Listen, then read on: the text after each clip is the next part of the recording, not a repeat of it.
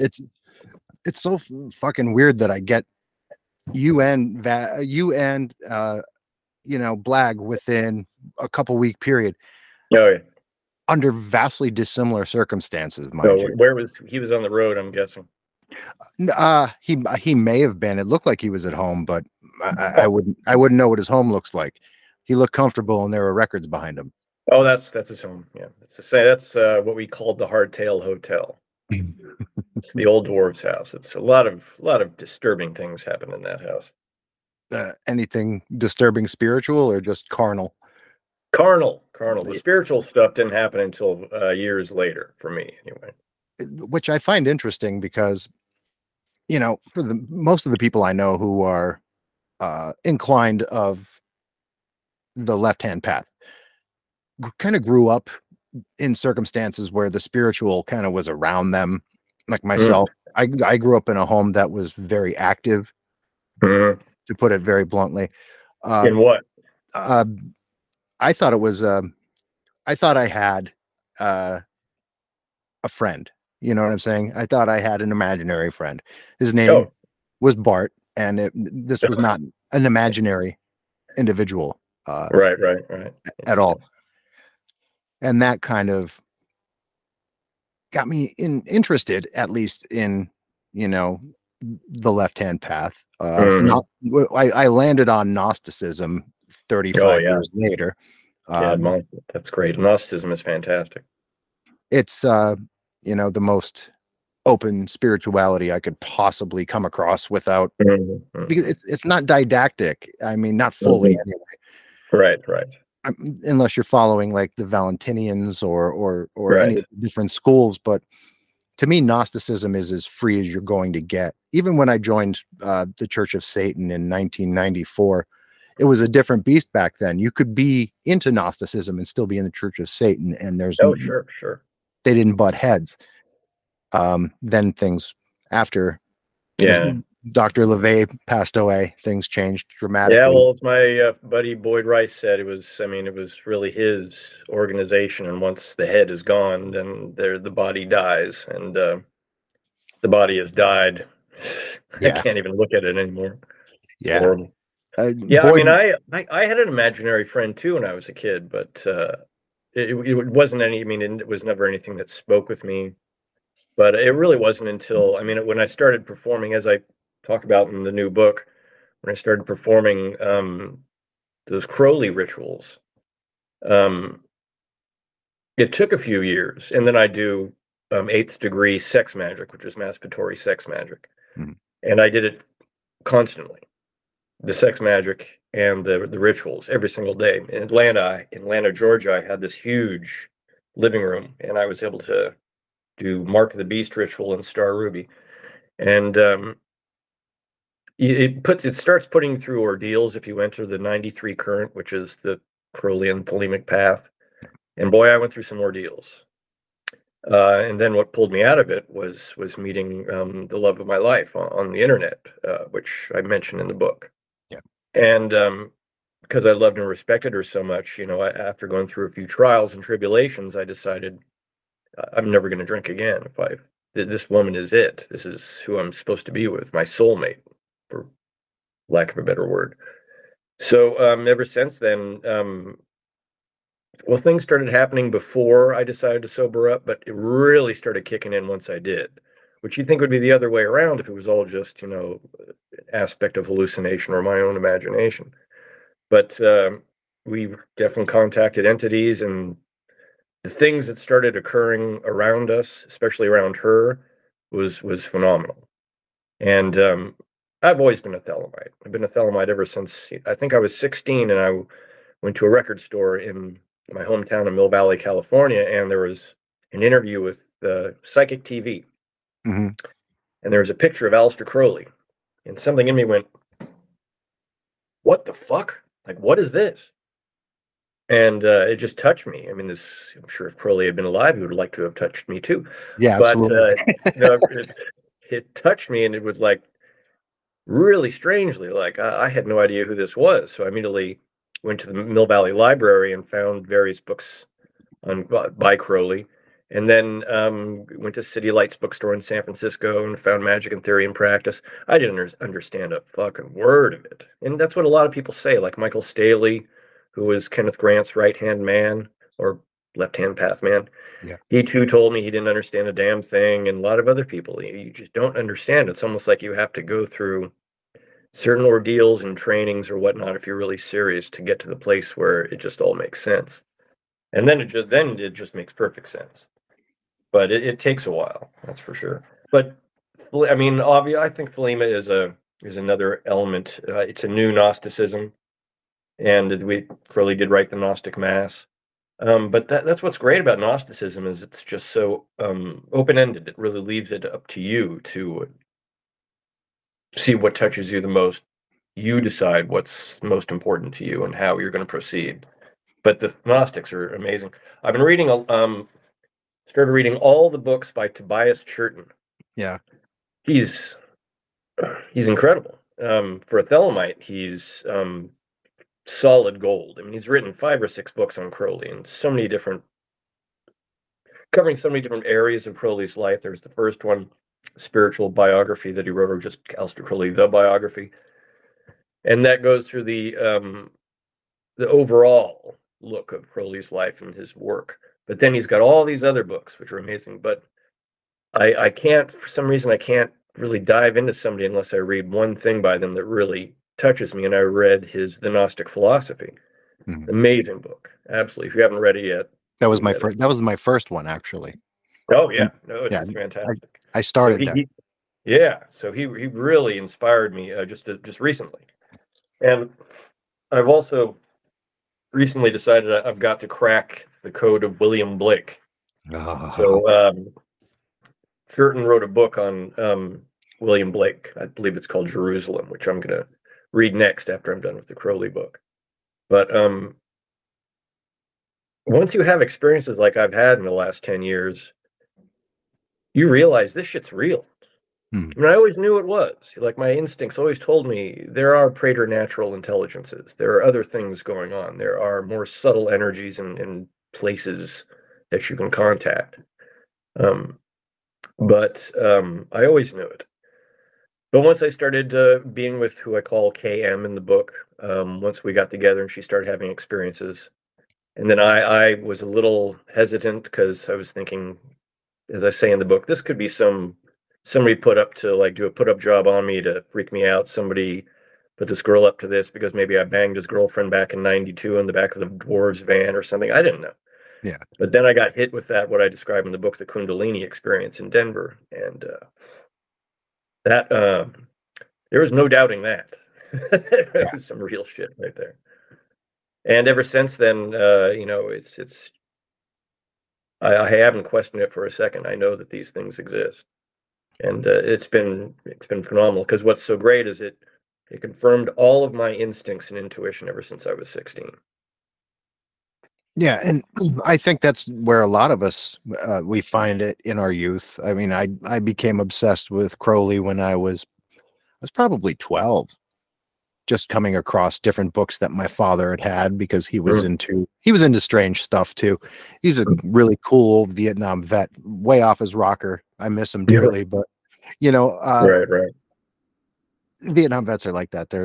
They saw hell, they bring it home. Oh yes, they have. But something about the occult really for a Roman Catholic, it just mystified my old man, and I inherited that from him. It just so happened I inherited a lot of other things too from him. The drug and alcohol gene, and whatever energy was around him that kind of followed him, I inherited that too, and that's what really kind of honed my my attraction to it. And I never get to talk about this shit. The only other time I've ever gotten even touch upon it is when my friend Adele Sudo came on, and he's basically a Gnostic as well. But I think people who are into Thelema or Gnosticism are so far and few between, because it lacks that that ceremony and didacticism that church proper, even the Church of Satan has for people, because then Mhm. they're joiners, then there's fellowship. In this, Mhm. it's almost a lone wolf's dance. And that's sort of how and that's one reason why I like it so much. And Me too. I know Thelema is much more popular and it's become much larger than ever before. I mean, the 93 current is clearly kicking into overdrive on many different fronts. But there are more people into Crowley and Thelema than there ever have been. But it's interesting, yeah. I mean, I always hated the herd. I could never stand them. Once I started reading Nietzsche at an early age, I'm like, oh my God, this is me. And The Outsider by Colin Wilson at a young age. And when I was 12, I was like learning how to type because I wanted to be Hunter S. Thompson. That made my mother nervous. That made my mother really nervous. But it's it's it's such a process that it's taken me into places like over the last couple of years, I've delved deeply into Buddhism, like deep into it, and to the point where I almost just rejected Thelema. Hmm. But I realized what I was doing. I had the "do what thou wilt" thing down, no problem. It was the love under law. Love is the law, love under will. It was the Mhm. love part that I was really having a hard time with, because I'd really just been an angry, pissed off son of a bitch my whole life, which is why punk rock kind of, saved me. Yeah. But I had to go deep into Buddhism for the last 2 or 3 years to try and touch that love part, the compassion, the love. And I've just always been such a misanthrope. Boyd Rice certainly helped, open that up for me at an early age. Well, in my 20s, when he came out with Music Martinis and Misanthropy. To me, Yeah. that was just the greatest. I listened to that record over and over and over and over. Um, but I felt like I had reached a brick wall in my evolution with Thelema, and there was something I needed to do. And if you're really following your true will, you'll do it no matter what. And if you don't do it, then your life starts to kind of fall apart. Well, I started going deep into Buddhism, and this is what I've done. And only recently have I kind of come to a realization that I was doing that so I could touch into that compassion and that love. Um, and it's worked, and it really has. But this Thelemic path is like that, where you can't just follow others. You have to tap into your own, obviously your own star, your own true will, and just let it lead you where it wilt. And Buddhism was the one thing that Crowley went through it before he had contact with Aiwass, and he ended up rejecting it because obviously the Book of the Law came along. But he couldn't get to that place to meet his holy guardian angel or to receive the Book of the Law until he had reduced his ego enough, which he did through Buddhism, I believe, to get there, so he could actually accommodate all of those things. Aiwass, the Book of the Law, and everything that came afterwards. So, I mean, you really do have to be a lone wolf with all this, I believe. Now, But, in order to meet your guardian angel, though, you can only do that like one of two ways: through what I would call gnosis or diabramelin working, if I'm not mistaken. Correct? um, no, because I found my true will. I've never done any of the Brahmalin stuff. All I did was every day, sometimes a few times a day, I'd meditate, which I still do every single day. I would do the Liber Regulus, or Mark of the Beast ritual, and Star Ruby together in conjunction every single day. I still do Star Ruby every single day before I meditate. And it was just my will, I guess, because I was opening a door and something came in, and it's been here ever since. And KM still speaks to Aiwass, and especially when, say, she's in the shower, it seems like running water is something that sort of opens her up to him. But I mean, when I did dive into Buddhism, even he, through her acting as a Thelemic oracle, um, she said he's delivered a message to you, and she texted it out to me, and it essentially said, what are you doing, man? I mean, this is a paraphrase. Obviously, this is not how I always talks. He's like, what are you doing, man? Just follow your will. What are you just looking for comfort? What do you need? And so when you've got the god of Thelema telling you, hey, dude, cut it out. What the fuck is this Buddhist shit? You hear that, and still you're like, fuck you. I have to do this, man. I got to go through this. I think that's the real training for, at least in Thelema, for somebody that's really truly going to be sort of a Thelemic Superman or whatever you want to call it. Mhm. Because even if you're willing to go against the god that is supposedly, your mentor or what have you, if you're so willing to follow your true will, you'll even risk pissing off Satan, then you must be truly on the path. I mean, that's sort of how I've come to see it anyway. Now, when we talk about something like Satan, I mean, in Thelema, like in Gnosticism, Satan is very real. In Thelema, I'd always kind of assumed that Satan was more of a figurehead than anything else. Well, no, I mean, here's the difference between me and most Thelemites. I've accepted, like, my only real Thelemic mentor was a guy named Nemo Pandragon, who runs the site iwas.com.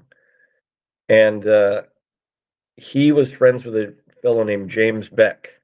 And James Beck, it's believed, was Aleister Crowley's incarnation after Crowley died. So really, it's not actually Crowley, but Iwas inhabited this other person. So it's not really you who reincarnates, it's your angel. Mhm. And so Iwas incarnated into him, and he delivered for the world the Book of Codes, and all the other books. There's a bunch of other books that are on there. Iwas.com. And I started reading that about 2009, and then I started writing to the gentleman Nemo Pandragon, who was putting all of that up after James Beck had passed away in 2001. He decided this stuff is too important for Thelema, so he put it up on his website. And that's really when things kind of started kicking into overdrive and started setting me up for what ended up happening later with KM. And actually having the Kundalini experience I had in Denver, and then having her as an oracle, essentially. And so it says in the book, I believe it's in the Book of Codes, Iwas is speaking to James Beck and says, well, I am Satan. You didn't know that? I am him. If you read Crowley says Satan isn't the Satan of Judeo-Christianity, or more like how James Milton put it in his book Paradise Lost. Satan is more a lot more like Ra-Hoor-Khuit. He's a sun god. Mhm. Crowley even said that, I think, when he took the stand for some trial. They said, do you worship Satan? He says, no, I don't worship Satan. I worship the sun, because that's essentially what Satan is. He's a solar god. So I think he comes in many different forms. I think I think it goes back to the Yazidis. I think at least everything that my Scarlet Woman has told me and what she's intuited is that this is something that's ancient, ancient, ancient. He appeared in Egypt as Set. Mhm. He appeared in Samaria as Ovis. He's appeared in many different forms, but he revealed himself to me by giving KM all these numbers. When we were first, this is only through Facebook messages and all this shit. Yeah. She said, he wants me to give you these numbers. And I immediately knew what to do with them. I don't know how, but I knew what to do with them. So I took the numbers, looked at the correspondences in the Kabbalah of Crowley's Magic and Theory and Practice, Liber Alba, and figured out every tarot card that letter represented, and went to each tarot card in Crowley's Book of Thoth and started reading through it. And every single one, who has a starring walk-on, for each description of each card. Set. So he was essentially saying, yeah, I'm set. So that was fascinating, and which got me then to kind of look at, like, say, the Temple of Set and shit like that. Yeah. I know. Temple of I Set know. never impressed me. No. Yeah. But it's, I mean, it's kind of always been Thelema, and then having read all of Kenneth Grant's books, you know, in the early 90s, I was spending hundreds of dollars for those fucking things. Whereas now you can get them on the internet, and Michael Staley and Caroline Weiss are, you know, putting them out in paperback. God, I would have loved that back in the day. Yeah. But just obsessed with Kenneth Grant. Just read all of his books, just over, even though I didn't understand a goddamn thing. I just read them over and over. In fact, I first time I came across him in Robert Anton Wilson's Cosmic Trigger, the name. And then when the Dwarves were in New York, me and Black took some acid and were like hanging out over by the Statue of Liberty, and somewhere like just off where the Statue of Liberty is, which is ironic. And found a bookstore, and there was Outside the Circles of Time by Kenneth Grant. And I'm like, oh, and it was only $8. $8. I mean, that book went for, right now, that book and that printing would be worth probably $3,000. But I just started reading it, hardly understood it, and just kept studying it and studying it and studying it. And then I got slow but sure, got all of his other books. And when I went through the last 10 years, when I've gone through everything that I did with KM and seeing, say, what menstrual magic, what effect it has on a person who can actually raise their kundalini, that's all in Kenneth Grant's books. It's all right there. He talks about all of it. I'm like, oh God, there it is. And I've been reading it, but I couldn't put it into context because I didn't see it. Right. But once KM had these experiences, I'm like, oh, that's what it is. And then I really started understanding why they call it the 93 current, because it's a current of energy. Yeah. And it affected me, but I was around her all the time. But when she'd go to work, people would get dizzy, they'd fall over. I mean, it was a current of energy that was affecting people, and we saw it. And, you know, she's a very smart, intelligent, disciplined person. And since I quit drinking, I certainly am. So all of this is not just us imagining things. This is stuff that's really happening. So once I started having the actual experience with KM, and then going back to Kenneth Grant's books and then some of Crowley's, I realized, okay, well, this is real. So now I've got to dive in even stronger than I ever did before. And that current, I mean, I've experienced it, especially with one person in particular, many, many years ago when I was in my early 20s. And legitimately, we would like take energy from everyone else in the room, to the point where we'd be at parties and people were falling asleep. Oh yeah, that's awesome. And it's like, it was a very palpable, very tangible like feeling, and she obviously didn't know what to make of it, because as a misanthrope, I would have loved that. Like, let's just put everybody to sleep so we can enjoy ourselves now. And that's what it was. I mean, we ended up using it to our advantage in a sexual manner, obviously. Yeah, right. But there, you know, I know that it can be tapped into, but myself, with the exception of that time, I don't believe I've ever gotten to that point again. That singular experience with that energy.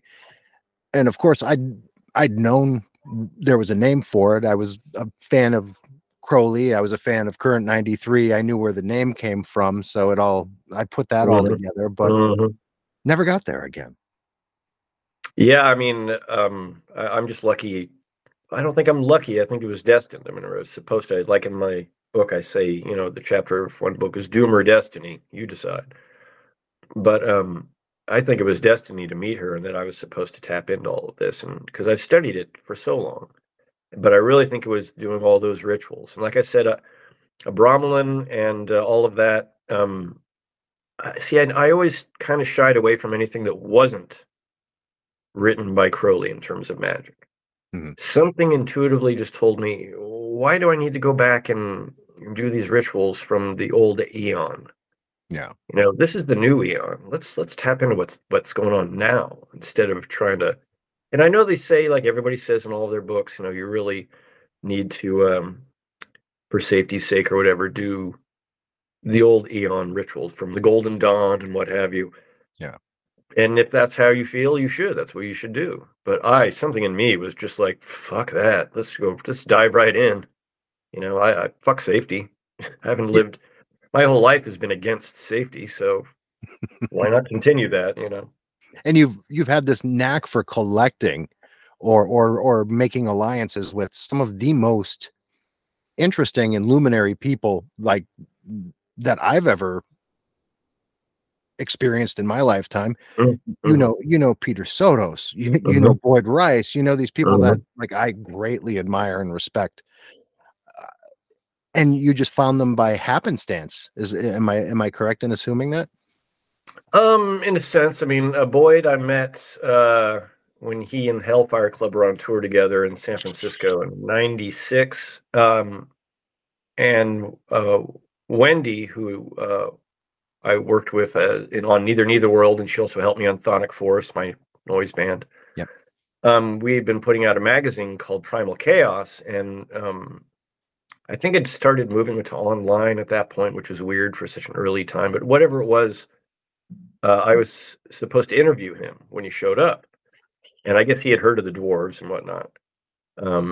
But yeah, so when he was there, when they showed up at the Trocadero Transfer in San Francisco, I went down and met him, and had my girlfriend at the time take pictures of us. I think that's in the book somewhere.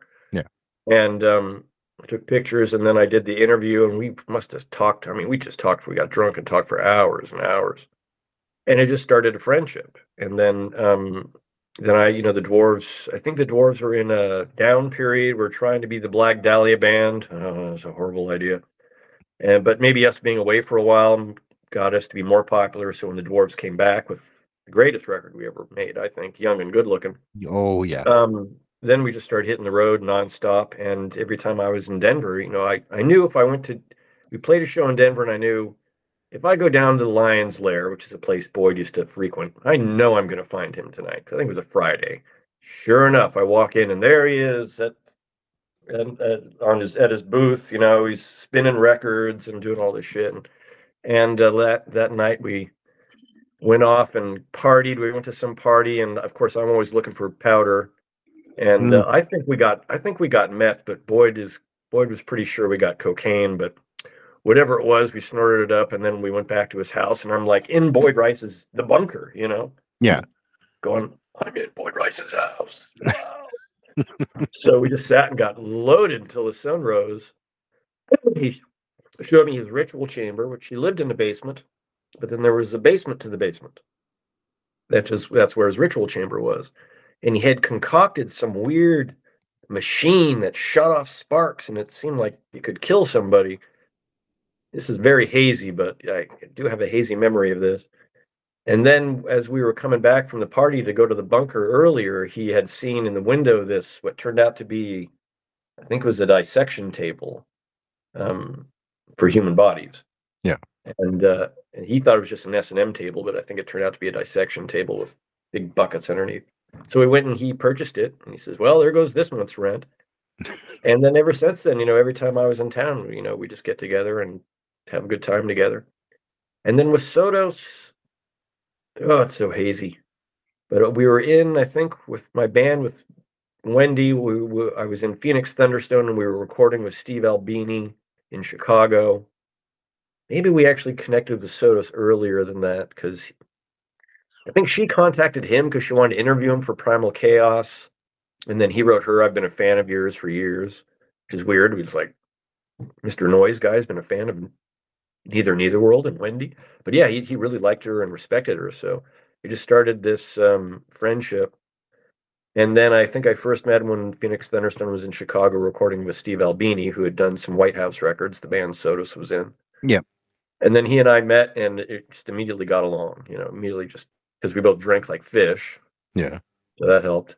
And, I was so obsessed with everything written by the Marquis de Sade, and obviously he is too. Mm-hmm. And, but yeah, I mean, it wasn't just happenstance for either one of them. There was always a reason to get in touch with them. But yeah, those are two people, I feel lucky to have met. They're very interesting. And I got sort of an inside look at how they operate.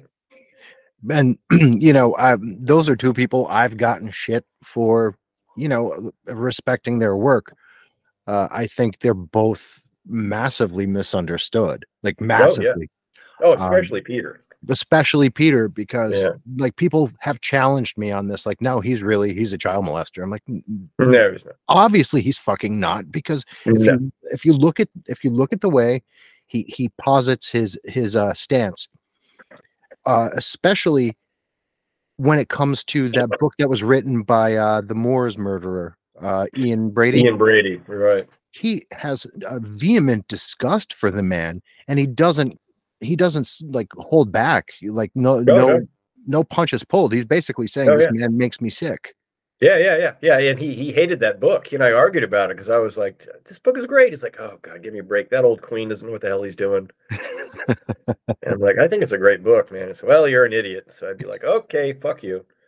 But I mean, that's just how he is. Sotos really has his. He's very interesting and complicated. And anytime he hears anybody try to describe him, it just sickens him because Yeah. everybody gets it wrong. He's just like, no, no, that's not how I think. You people are idiots. Hmm. So he's really a conundrum. Probably that should be on his gravestone. Peter Conundrum Sotos. But The best yeah, people are. I mean, his writing is just so. And I say in my book, I utilized his books, many of which were just given to me by him, and of course he wouldn't sign them. Of course I not. think I think he signed one Selfish Little because I threatened to come to his house and shoot him if he didn't. But yeah, the way he just gets him. I use those books to get myself into a very twisted frame of mind so that I could write the prose for one of my books, Chthonic Prose and Theory. Yeah. And so I was just doing a steady diet of alcohol, Marquis de Sade, and Peter Sotos, and holy hell, did it work! Yeah. But he's so his. I mean, it ain't pornography, it ain't light reading, but the way he manages sentences and attacks paragraphs and the way it's just a really interesting writer. I mean, I don't even know who the hell you can compare him to. I'd almost want to say William S. Burroughs, but that doesn't even cut it. No, to me, Um, to me, it's like Jean Genet, maybe. I have no idea. maybe I would Yeah. actually liken it to the way he attacked music with White House, and especially with that record that he did with Albini. Hmm. Oh yeah, what was that called? Um, God, it's oh gonna hurt. man, I own it, and I had a hard time getting it. Yeah, I Damn. can see it. But I think he gave me a copy. God knows where it is now. yeah, that's a hard listen too. But Chthonic Force has uh that same vibe. But like, I used to make noise music myself, and every time I would be creating these, I don't like to call them collages because there was more intent there than just like a sonic collage. But I would get into a frame of mind making this music that was very almost like despairing. Oh, Uh, sure. and I often wondered, like, when you were creating music with Chthonic Force, did that have the same sort of effect on you? It wasn't despairing, no, it was more like kind of predatory triumphant or something. Because I was a solid Nietzschean, a solid Sadian, um, with a whole bunch of, with the influence of Boyd Rice and Midas Wright thrown in for good measure. So I was I coined a phrase years ago, the decadent overman, because Nietzsche's whole philosophy was Ubermensch. against, yeah, the Ubermensch, but against decadence, Yeah. which would be, say, represented by Baudelaire or anybody that engaged in their senses too much. Like Nietzsche liked you to be more stoic, like nail it down. But then he also admitted that he was a decadent himself because of all of his illnesses and whatnot. Mm-hmm. So I liked, I always thought of myself as sort of a decadent overman. And but the decadent part was just reveling in all of you know, the alcohol, the drugs, the sex. Oh my God, the sex. Mm-hmm. And but reveling in it, not despairing. So despairing was really far from my mind. It was much more about celebrating in a very dark sort of way. Right. Yeah. To me, especially with, like, all of your music has its own special something, but Chthonic Force to me I think smacked the most of not knowing you, but getting closer, like the closest I could to possibly knowing what sort of person you were through that at that time period anyway. Yeah, there's some interesting, like I think on the Gotha Daemon, because Boyd and I were working together on Dagobah's Revenge Hmm. and exploring the fallen angels, which meant reading the Bible, which my mother was an atheist. I never read the fucking Bible. So I decided to read the Bible. And that Old Testament, boy, whoo, I mean, Dark. that's like Jewish, the Iliad, you know, it's like, wow, there's some violence in there. Oh yeah. And so I was inspired by the Bible. So most of what's, and a lot of Carl Jung, but most of what's inspired Agatha Daemon by Chthonic Force was the Bible. And especially like that song, King of the World, that came from somewhere. Boyd and Tracy and I were researching the idea of the King of the World, this sort of Uberman who's taken over, and he was reading a lot of L.A. Waddell and Sumerian hieroglyphs or steles, and it was just a lot of crazy stuff floating around at the time. But kind of the track underlining, which was strange for me, having been a Thelemite my whole life, was studying the Bible and getting inspired by it. So a lot of that record was inspired by the Bible, whereas um, the first Sonic Force record was just inspired by flat out Nietzsche and de Sade, Hmm. which is pretty obvious. Yeah, yeah. That second record is probably the most immersive, one of the most immersive noise-based records I've ever heard. A friend of mine who's far more into that style of music than I ever had been, and I'm a massive fan of it. He had a hard time getting through it. There's something about that record. Has he ever listened to White House? Oh, he owns the entire White House Oh, and he can discography. get through White House, but he couldn't get through Agatha Daemon. Yeah, well, there's I guess there's something about that specific content that really rings true for him. He had a Right, very right. he had a Okay. very difficult time with that record. Oh, really? That's Yeah, good. No, I absolutely. mean, not good, and not good, and I'm so glad it's hurting somebody. And good, it's good when you get put through ordeals because it means you're moving to something different. You're moving to something else. Yeah, Yeah, I mean that's obvious, and I think this book that you've written was even though you'd already gotten through it all by the time I guess you penned the book, it almost feels like writing it would be an ordeal as well because you have oh, to kind of live it again. oh yeah, no, it was tough. It was real tough, and to get myself out of that headspace, and because everything in my life is about KM. Like I just want, she's an oracle for Thelema, so I want her to be as comfortable and make her as happy as I possibly can. But part of being a high Thelemic initiate is you have to go through ordeals, and the ordeals are pretty fucking severe. The higher up you get in the initiatory scale, I'm way down at like Yasod at this point. Like I've barely gotten through what would be called the Ordeal X, whereas she's dealing with. And if you read Nemo Pandragon, his site iwas.com in the Book of Codes, it reveals all of this to people that aren't familiar. But she's going through the final ordeal, Ordeal A, which is all ordeals in one, and it's brutal. I mean, so yeah, so writing that book, I really had to compartmentalize things because it would just tear me up writing the fucking thing. Yeah. And not only did I have to write it by hand first, then I had to type it into the computer, so I'm reliving it like twice and then over and over again while I'm trying to edit it. And I had to compartmentalize, okay, that happened a while ago. It's bothering me now. I'll write this while she's at work and I could just get it out of my system. Then I got to go out for like a jog for about an hour, to just sort of shake it all off and then feel much better. And then, it was around that time too. And while I was writing it, I was doing a lot of Buddhist meditation. So it was definitely, it affected me in the sense that I really strove to be a better person because I had seen what a horrible person I'd been in the past.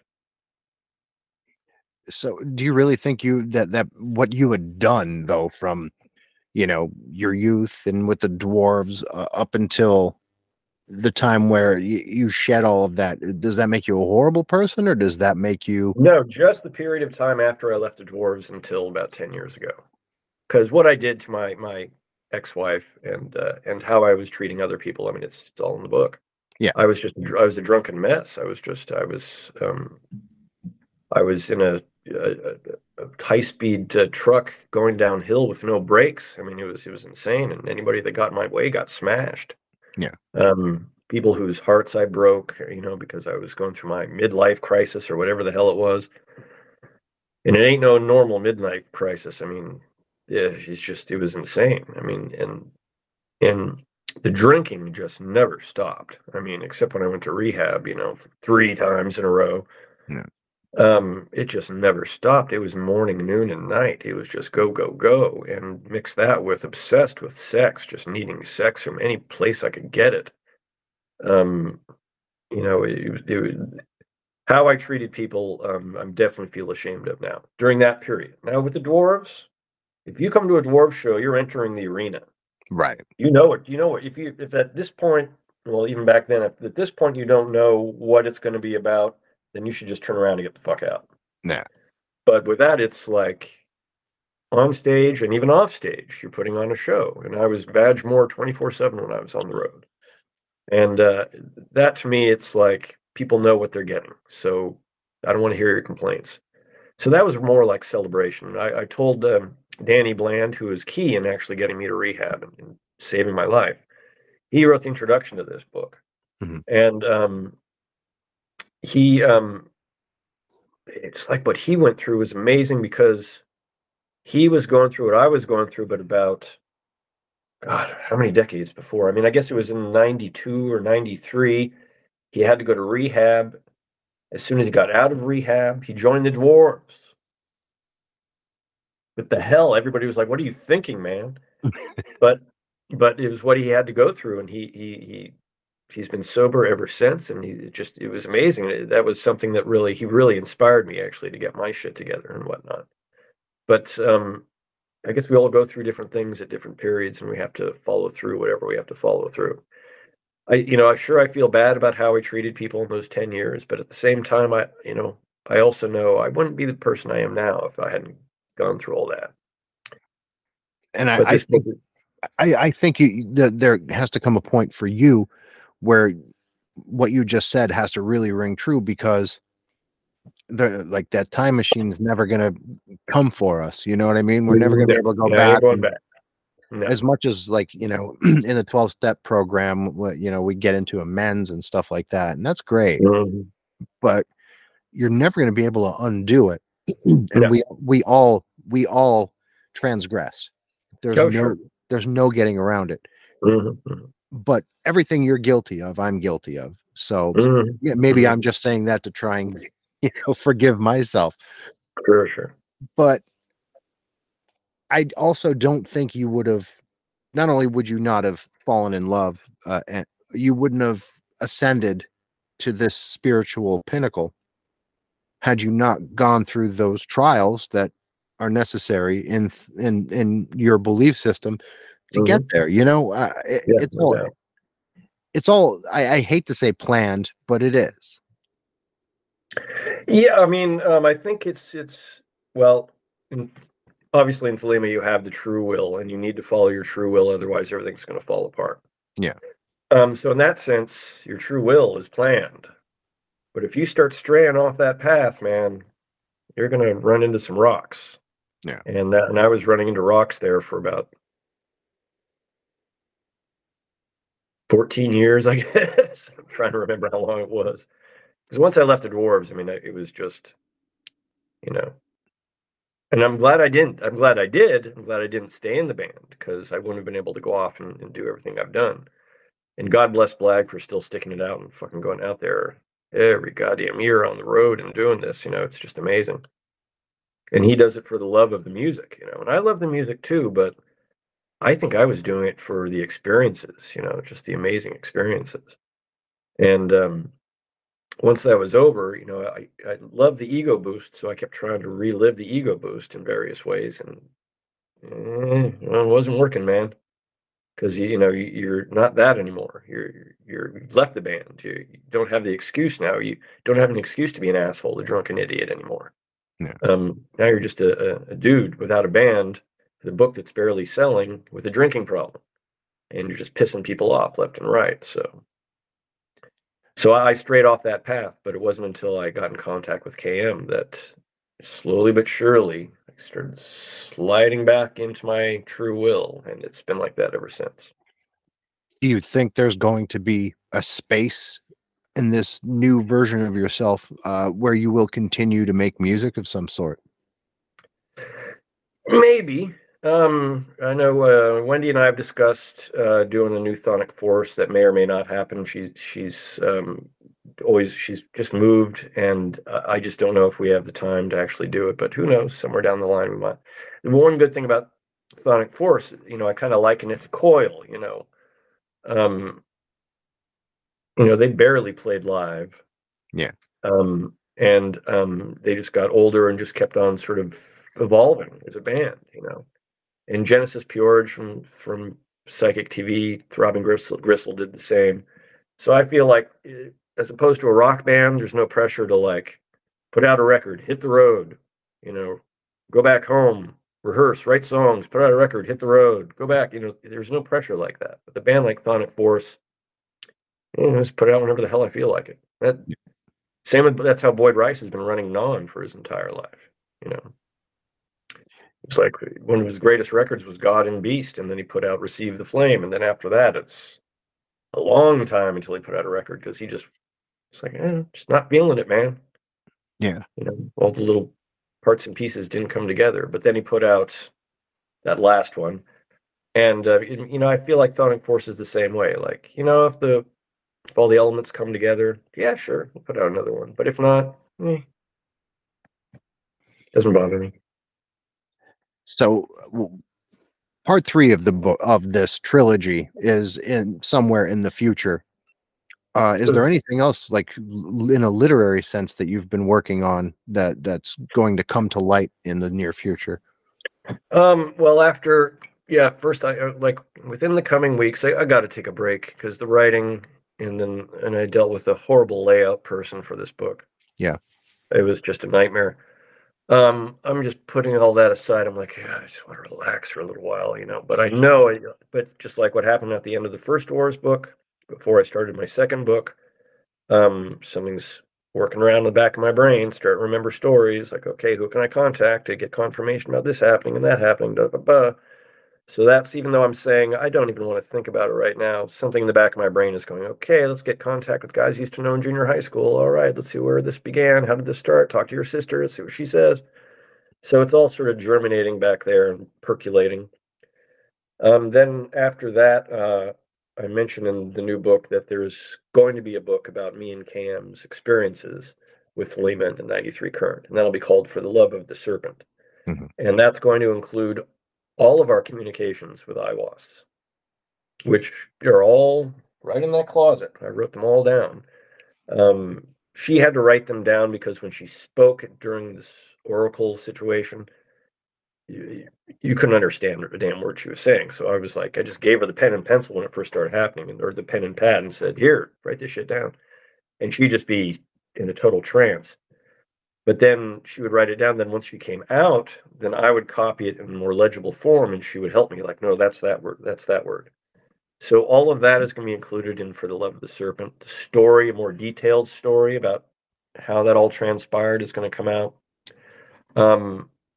There's going to be detailed explanations about how this actually operates.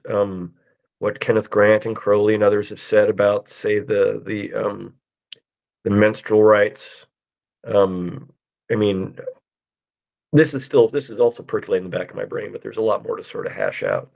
But yeah, that'll be the next one after the final book of the trilogy.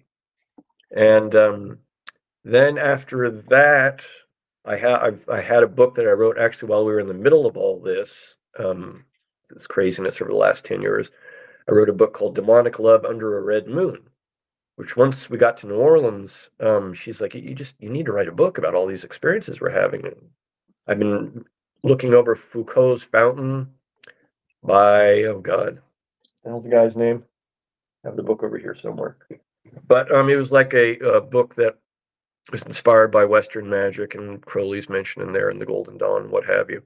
And I thought, well, instead of me having to actually get a job, maybe I can write this book and it'll be a bestseller. Oh yeah, that'll just happen overnight. But at least it inspired me to do it. So Demonic Love Under a Red Moon will be out eventually someday. And then other than that, the only other thing that's been sitting in my back of my brain for a while are the correspondences that me and Nemo Pandragon had. My Thelemic mentor. KM is still writing to him and still in communication with him, but I've sort of, once she appeared, I've sort of let those two, because she really needs more mentoring than I do at this point. But I've got huge 3 or 4 spiral notebooks of emails between he and I before I ever met KM, and then during the time that we met. And so I'd like someday to take that and turn that into a book about correspondence between he and I, because his take on Thelema and all of that it's amazing. I mean, I push everyone to go to aiwass.com, AIWASS.com.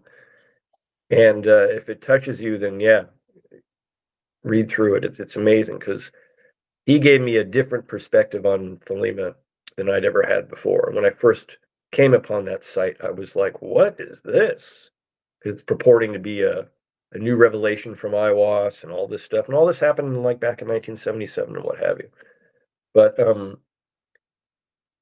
it really, that, and obviously Crowley's own works and then Kenneth Grant's works just have so inspired me. But it was really the mentorship of Nemo Pandragon that really, really helped me and really got me going and gave me a new and different perspective on Thelema and how it is. So there's a lot of correspondence between he and I over the period of 2009 to 2014, I guess it was. And then I sort of passed him over to KM. And but there's some fascinating stuff in there. So that's going to take a long time to go through that. Hundreds of pages of emails. I'm going to have to kind of winnow it down to like the best stuff. But that's, and unless I come up with something else, that'll be the last thing that I'll be publishing. But that's years in the future. And So right now I'm just concentrating on finishing the trilogy. So you're putting like sort of a moratorium on the end of your writing career? Well, I mean, if I line things up too much, then I'll just be so overwhelmed. I'll just curl up on the floor and start sucking my thumb. It's like, fuck. So I think my brain is just like, all right, dummy, just this and this and that, and then we'll see. It's like, okay, I can do that. So after that, who knows? So with all, like, within the confines of your own view of Thelema and the spiritual world, do you have an opinion on, where these beings actually reside, or is it a dimensional thing, or? Oh yeah. Oh yes. I mean, I started reading, when we were having these experiences, Cam and I started reading modern day physics, quantum physics, all the different dimensions. And I'm like, well, yeah, that's what I've been experiencing for the last few years. So yeah, I know this exists. So yeah, it's a dimensional thing. These things, and I don't know if this is physics, but this is my own personal belief about these beings and whatnot, like Aiwass and what have you, or Bobby Osna, as he revealed himself to us. They vibrate at a different frequency. And that's what makes different dimensions, different frequencies. Now, a physicist might watch this and go, what? No, that can't be. It's not. But that's just my intuition. They just vibrate at different frequencies. To me, that makes coming from a guy who took his GED and never graduated high school. So. Well, I mean, yeah, like dimensions are like we're finding out now that the gentleman who had come out and said that he was reverse engineering alien spacecraft, His name escapes me at the moment, but he said back in the 70s that gravity moves in waves.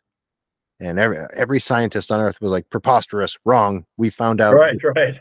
this past Yeah. year, Now they're saying it. it's the truth. Well, I mean, when I was studying, I'm sorry, go ahead.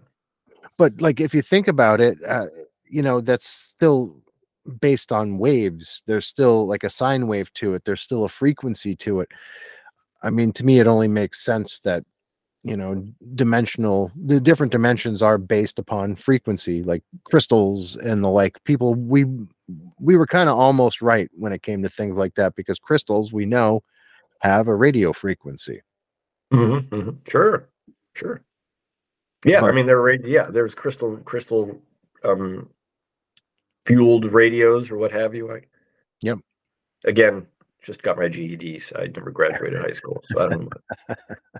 But yeah, I mean, some of the books that really fascinated me, like, during my period of really studying Buddhism, the Dalai Lama, the 14th Dalai Lama, the current Dalai Lama, man's a genius. I mean, you see him on TV, and he seems like such a smiley dope, hi, but man, you read his books, and this guy is mind as sharp as like a razor blade.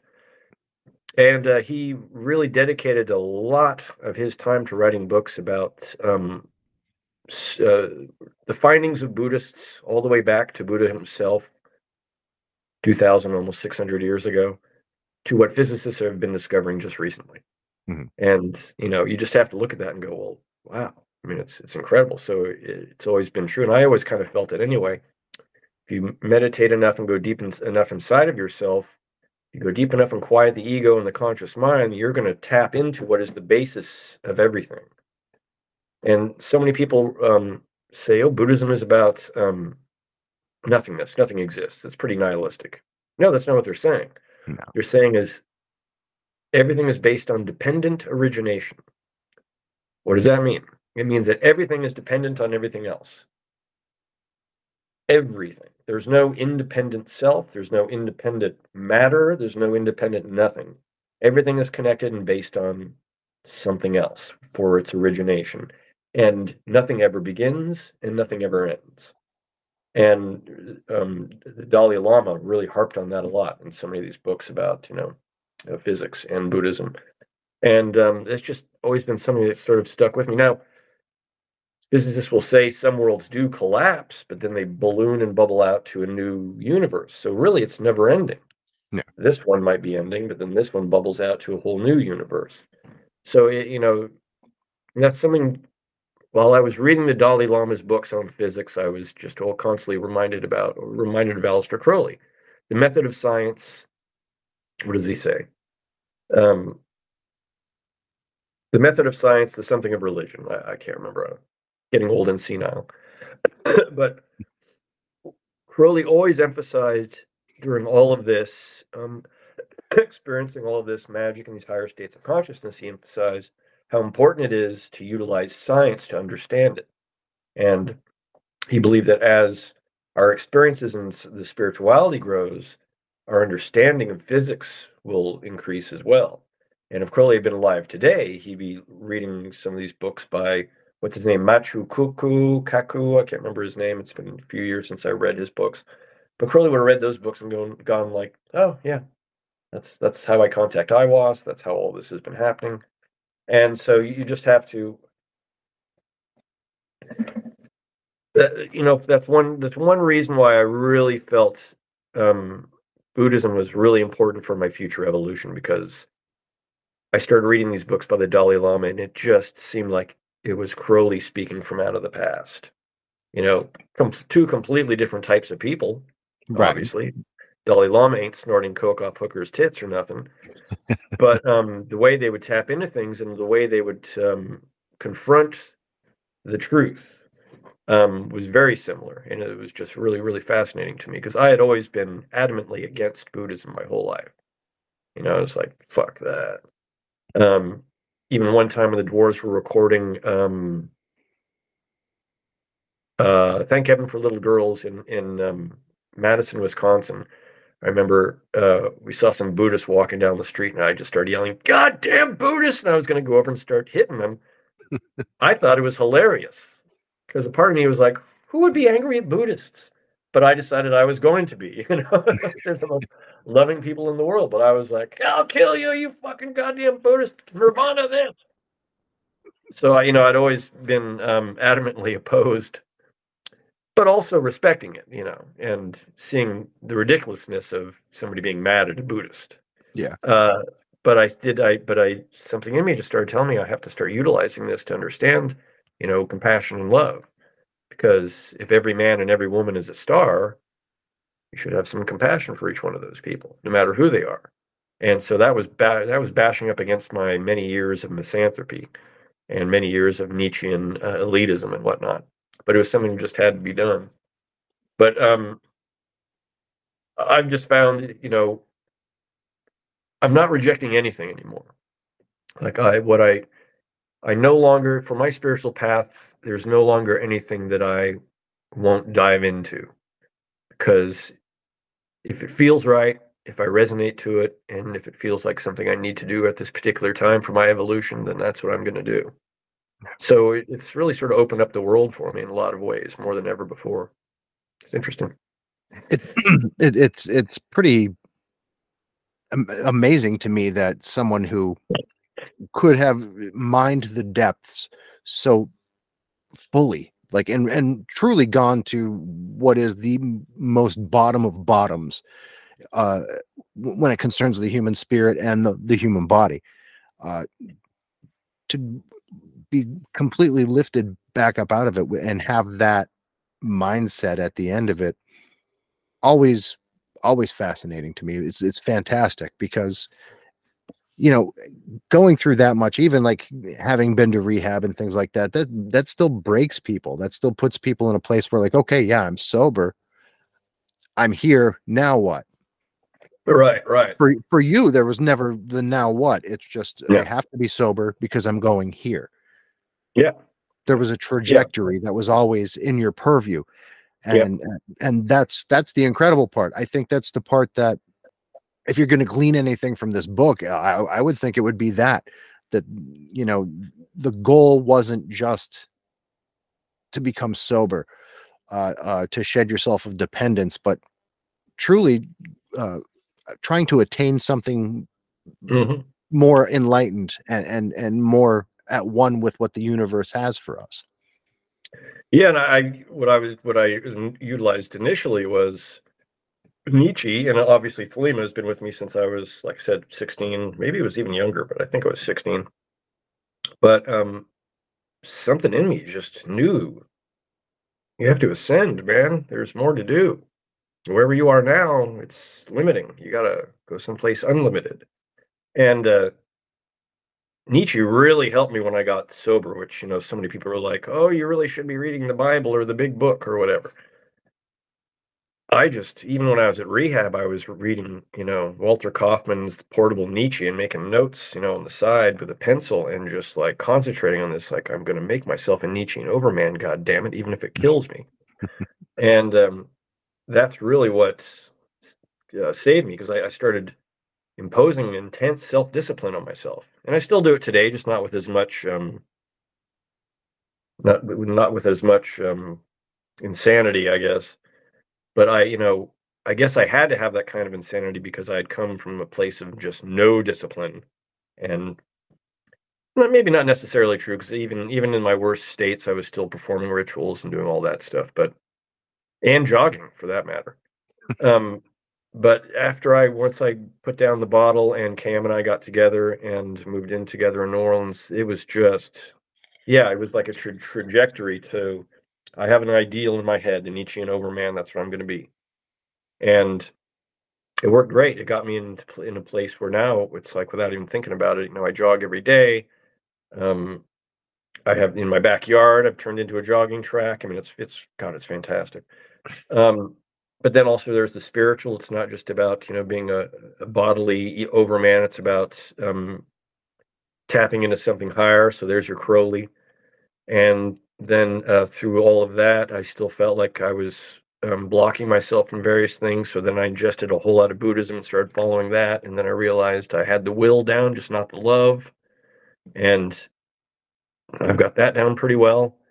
So right now I'm just in a place where I think we talked about, Tobias Churton. Yeah. His books are phenomenal. So I'm really sort of, ingesting everything that he's written. And I feel like I'm a born again Thelemite. It's really sort of interesting. Like I'm back into it. It's just for the last few years of being Mr. Buddhism, I now feel like, I'm born again as, disciple of Satan or whatever.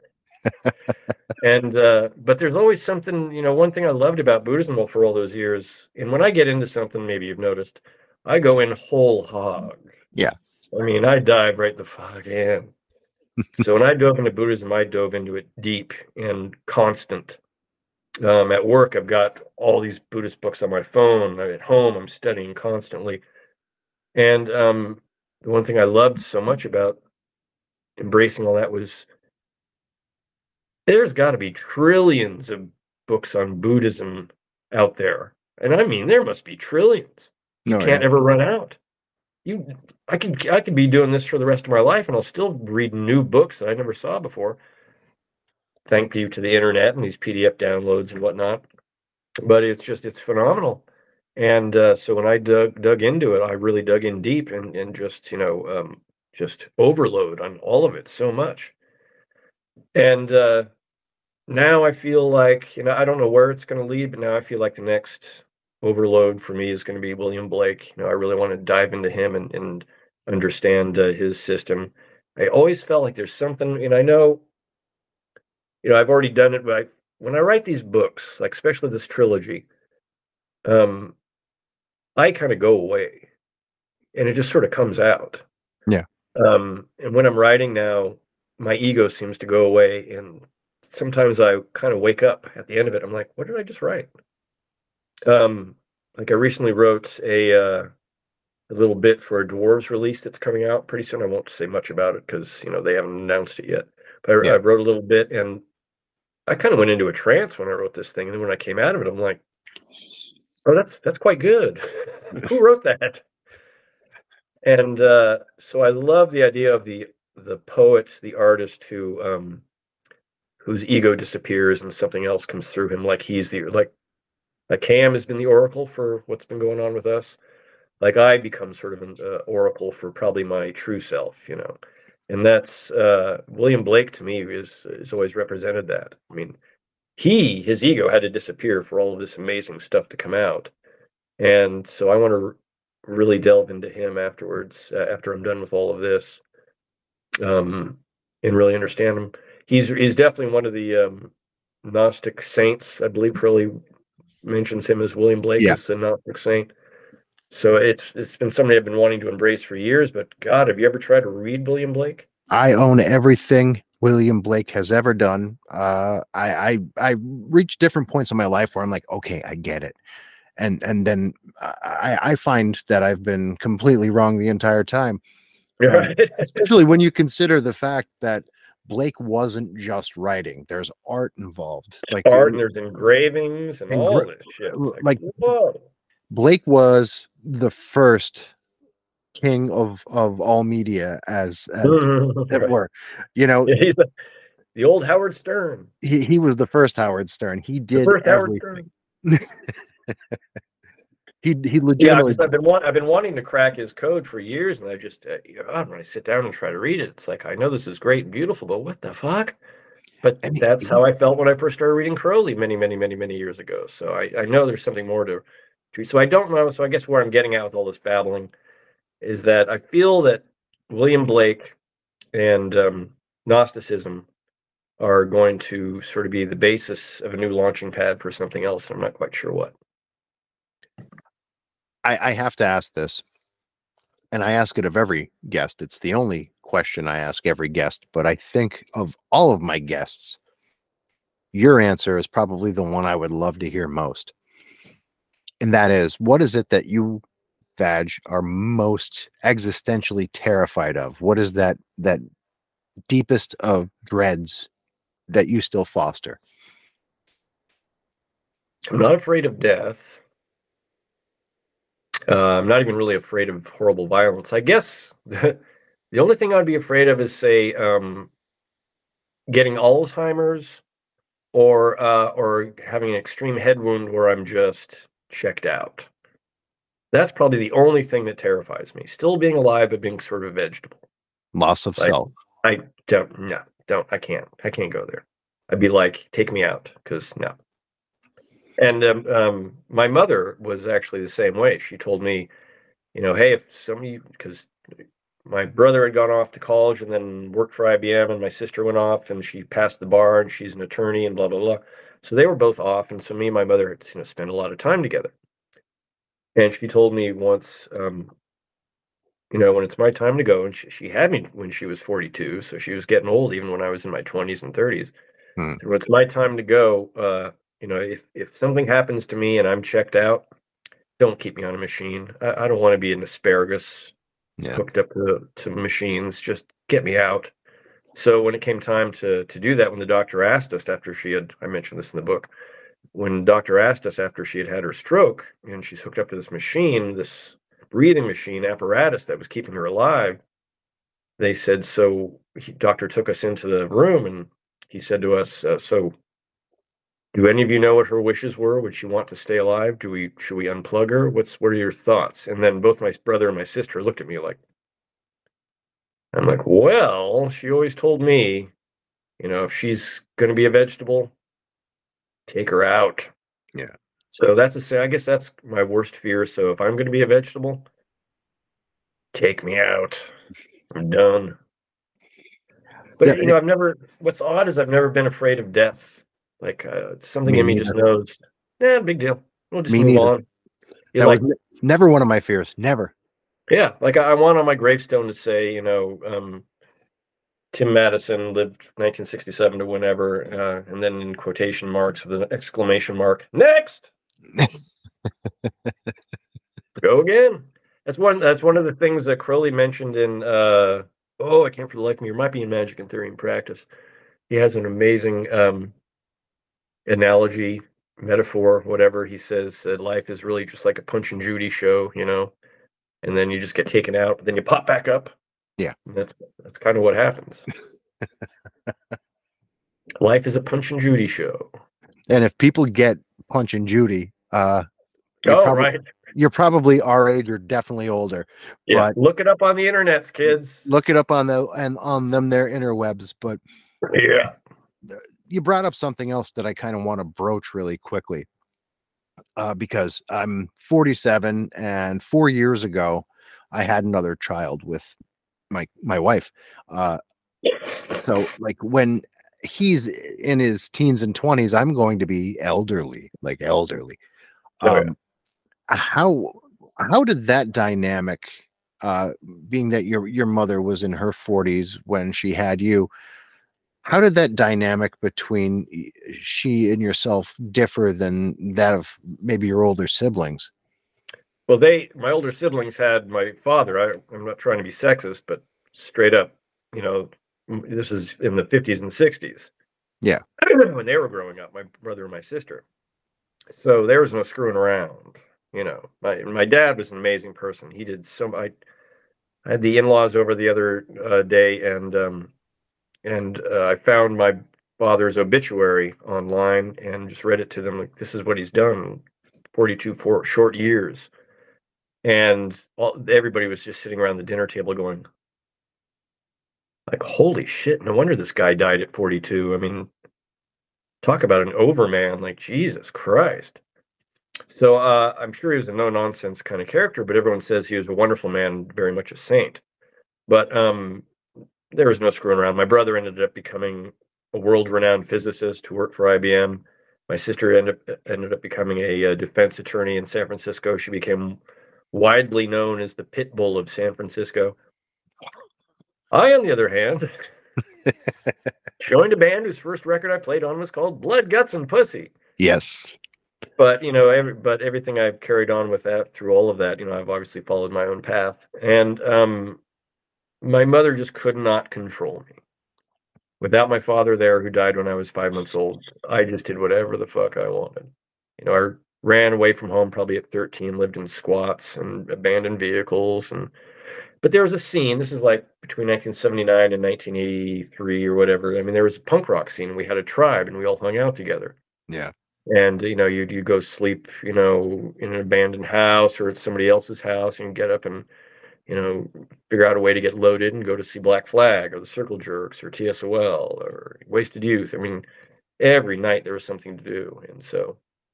But I pretty much just ran wild in the streets, Running, literally running. running, literally. But then, I guess I just started slowing down, and various things happened that just sort of turned my mind around. And then I became a lot more introspective. And then I tried going to college for a time, and I had played in bands when I was younger. And then I just got a job at like this law firm, and I was a clerk in the mailroom, and I was just a schlub, and I just thought, well, I could do this for the rest of my life, work here until it's time to retire and die. Uh, and I was playing in bands, Sonic Brain Jam, and He Who Cannot Be Named had a band that we did together with his girlfriend called Gaping Wounds. I don't know if they've ever released any of that stuff. But then the Dwarves came along, and Blag convinced me to join. And believe it or not, it's like early 88, mid 88, Blag had to talk me into joining the band. I'm like, I don't know. I'm pretty comfortable, and this is, Dwarves had like Toolin' for Warm Teabag came out, and horror stories. Yeah. And I loved Toolin' for Warm Teabag. I thought it was incredible. But I'm like, yeah, I got a pretty cushy life right now. Do I really want to change that? And then Blag comes in like Caesar or something that's just like fills me up with all these ideas and like, this glorious future, and promising me also we'll do one record and then we'll tour and we'll break up. I'm like, oh, okay, well, sure. So how long will this last? Like a year? It's like, yeah. A dozen years later, Yep. one fucking band. But I wouldn't have had it any other way. There's so many weird dualities, though. That you keep bringing up that kind of ride a concentric circle around my life and experiences, up to and including your first album with the Dwarves was my first album that I bought by the Dwarves. Oh, really? Yes, I was 15 years old. I go to the store, and why would I not want that? Young. Oh, hell yeah. Tits. There's tits. I'm already a hardcore kid at this point. I had been since I was like 12. Well, actually younger, because I went to see the Clash open for the Who with my dad when I was very young. Oh, wow. That would have been cool. Blew my whole fucking world open. Yeah, I'll bet. Yeah. But I'm looking at this record cover, and I'm like, yeah, I want this. Of course I want this. Open my whole world up. But there's a very, very large chunk of my life that kind of would not have happened had the Vadge not existed. And I have to thank you for that, because you've been kind of like that, one of the demons on my shoulder for that, and from 15 until 47, Well, thank you. I have to say, there's a whole huge chunk of my life that would never have happened if Vadge had never existed. I created him, right. In later years. I don't know if I think about it so much today, because they're just so fused, Tim Madison and Vadge. There was a time where I had to sort of do what what Alice Cooper did, where he had to say, there's Vincent Fournier and there's Alice Cooper, and there's time for Cooper, there's time for Alice, and there's time for Vincent, and I had to kind of do that for a little while, even though it didn't particularly work. Vadge just took over my life completely, even after I'd left the band, which was very destructive. But yeah, I mean, I really have Blag to blame for all this. I mean, it's his fucking fault, bastard. But you never let go of the name. No, because I knew. I mean, I knew I had to. I knew I wanted to write, and I knew I had a lot of creative stuff. I've been writing ever since I was a teenager. Henry Rollins and Hunter S. Thompson inspired me. Hunter S. Thompson wrote, then Rollins put out these tiny little books. This is before he had, his publishing company. He put out these tiny little books that he had Xerox me to have at shows. Yeah. I'm like, I can do that. And I've been writing shit for years, so I just started putting that out. And I knew nobody's going to buy a book by Tim Madison, after 12 years as Vadge. So I'm like, publish it as Vadge, of course. And then Then it was, I put out Chthonic Prose and Theory, and I put out Malevolence. Neither one of them sold worth shit. And then I was doing various articles and like books for Michael Staley and Caroline Weiss, Kenneth Grant's people, Yeah. and various other things as well. But I'll just never forget watching The Dirt, Motley Crue, The Dirt, Mhm. and kind of getting intimations of what Nikki Sixx's book was, And I watched it, and I'm like, well, fuck, the Dwarves lived like this, but we did it on a shoestring budget. Yeah. Well, if this guy could write this book, then fuck, why don't I write this book? And his book is like, what is The Dirt? It's like 500 pages long or something. It's Yep. big. I'm like, Dwarves fans don't have the attention span for that. So I said, I'll just make it short and sweet, like a dwarf show. Yeah. I make it like a dwarf show. It's just like, get on, wreck a bunch of shit, fuck a bunch of people, get off, and feed back and smoke, and that's it. And so I just started writing it. It just sort of started coming out. But yeah, I mean, Vadge has been sort of a curse and a blessing, both at the same time, so many strange ways. Now, much more of a blessing. Like, I'm really glad I had that experience and glad of what I've made out of that name. When people think, and if you know who Vadge is, people that think about Vadge, a lot of things pop up. No. And yeah, and I'm really glad now that you can see all the crazy degeneracy, all the insane libertinism, but then what emerges out of all that, out of the phoenix rises, and what emerges out of it is somebody with a lot of discipline, strength, love, and higher, and yearning for something higher. And that's sort of what I've always done, just yearning for something higher. And that takes courage to chase. I don't Yeah. care who you are or what it is, what version of enlightenment you're chasing. To come out and actually tell the world, okay, this is what I'm after, and here's how I'm about to do it. Most people, like, they're going to look at you like, they probably looked at Jesus 2,000 years ago, 2,000, like, just real. Okay, really, Are you comparing Vadge to Jesus? it's still a spiritual journey, is it not? You're going to hell, son. If I'm going to hell, I'm in phenomenal company. There you go. That's what I always thought. We'll be there with everybody, including William Blake. Well, that's the first person I'm looking for. Right. But yeah, I mean, there's just, as long as I can remember, it might have really kicked in when I first saw that picture of Aleister Crowley in that magazine with Psychic TV, but something just kicked in. But even before that, I was obsessed with Hunter S. Thompson, and I wanted to write like him. I started writing like him when I was only 11 or 12. It was crazy. But and then, well, I guess it was really when punk rock came out, when I first got Nevermind the Bollocks by the Sex Pistols. That's when it first sort of hit on me, that because I've been really into Kiss for many, many years. I wanted to be Peter Criss, and I wanted to be a drummer, and I became a drummer and did all this. But it wasn't until the Sex Pistols record came out and I listened to it that I'm like, I can do this. Like, this isn't just, I'm not just going to be a fanboy of Paul Stanley and Gene Simmons, Ace Frehley, and Peter Criss for the rest of my life. I can become Paul Stanley, Gene Simmons, Ace Frehley, and Peter Criss. Yeah. And that's sort of what the Sex Pistols opened up for me, It's like, oh shit, I can do this. And so I guess even back then I was always striving. There's just always been something in me that's pushing me forward. I don't know the hell it is. Sometimes I wish I could just be a schlub sitting on the sofa getting fat and watching reruns of Family Ties or something, but I just can't do it. Well, that's the thing. I mean, like, you had the same thing I did. When you were a kid, you had that imaginary friend deal. You claim yours didn't speak to you where mine did, but in all actuality, that could possibly have been a harbinger of things to come.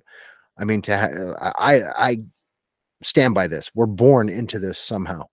You don't just end up on the path. Something happens right at the outset that kind of pushes you in that direction. Yep. My opinion is it was that.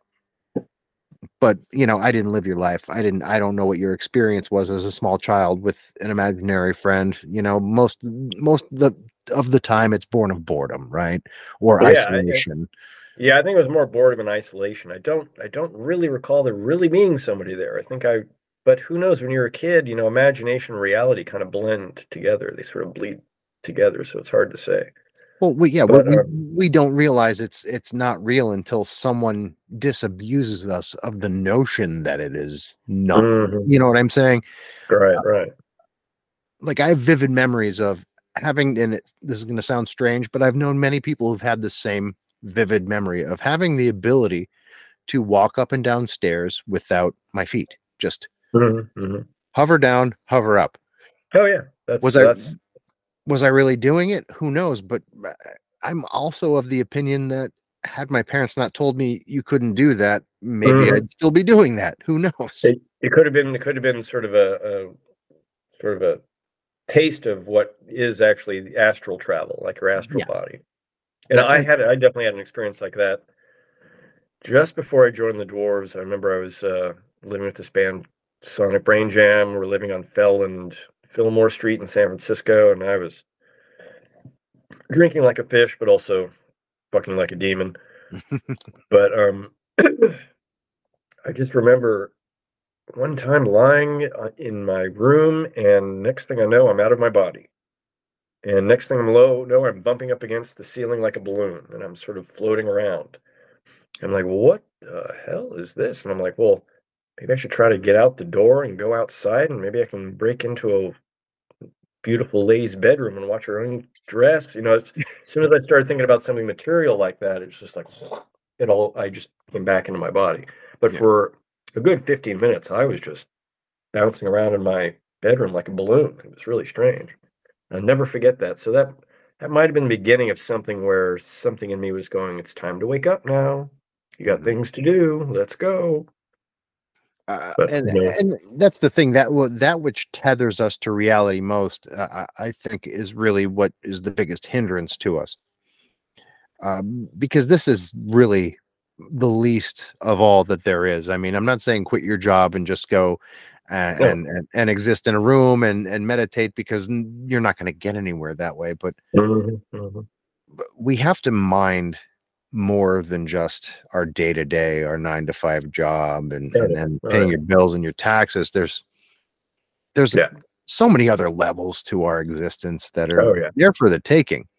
Yeah, And yeah. it's incredible that you're doing that at such a vast pace. Um, Obviously, you've had help, but it's inspiring. Well, thank you. Yeah, I mean, some people do decide to just get away from the world. Buddhist monks go into monasteries and spend many, many years studying and meditating and working hard. I mean, if you think Buddhists are just people that sit around on their asses and go home all day, man, no, severe discipline. And these people are, I mean, you just read about some of the Tibetan Buddhists and how they grew up as children. The Dalai Lama himself or Chogyam Trungpa, uh, severe discipline they were put through at a very early age, and then eventually having a breakthrough. So there's still avenues like that open up to people, but very few people have the ability to really go and do that. But those avenues are still open. But really, and one thing I like about Tolima the most is that Crowley said, "Don't go away to a monastery, man. Don't maybe periodically go somewhere to meditate and tap into shit, but um, you got to live the world. You got to live your life and go out and live in the world." And you know, um, what was his a great quote of his? Uh, Something like "Count your blessings by your wounds" or something like that. I'm getting so old I can't remember shit anymore. But it's something along those lines, like essentially, count how important your life has been by how many painful things you've had to endure, and you're not going to experience those things unless you go out and try to live. And I sure as hell did that. I mean, Mm. especially touring with the band. There was no net underneath us. We were just 4 or 5 guys in a van just driving around the country, either pissing people off or making people happy. You know, you never knew what was going to happen each night. But there was no safety net, um, so anything could have happened out there. And you know, Black still has the scars from what he's had to endure as the front man for a band like this. You know, his knees are in bad shape. He's gone to hell and back, and here he is still fucking doing it. Yeah. I mean, I respect that a lot. It's I couldn't do it. I was done. Of course, he didn't drink as much as I did, or at all, really. Yeah, well, But which would probably surprise a lot of people, but you yeah, were the kind of the totem of that band for a very long time. I mean, they they wrote a song about it. yeah. You know what I mean? And to this day, I was just talking to Blag. He says, I don't make a secret of it. Vadge is my favorite. Oh, I make no sweet. bones about it. You could listen to the interview. He plainly states it. Vadge is my favorite. I don't care who gets upset about it. That's just Yeah. what it is. You know, I think he wanted you in the band because you were the spirit of that band, for better or worse. Mhm. And I think for better, because as you'd said, you weren't doing it to be malicious. It was the show. It was Mhm, mhm. that you were embodying that spirit of that band. Okay. And now you're embodying the spirit of your writing and of your spirituality. And as I said before, it's very impressive. If I were to ask you to kind of sum up who Vadge Moore is now into a couple sentences for the listening audience, how would you go about doing that? You son of a bitch. Oh, Sum up Vadge Moore in a few sentences. Oh, good God. Oh, good God. There we go. uh, um,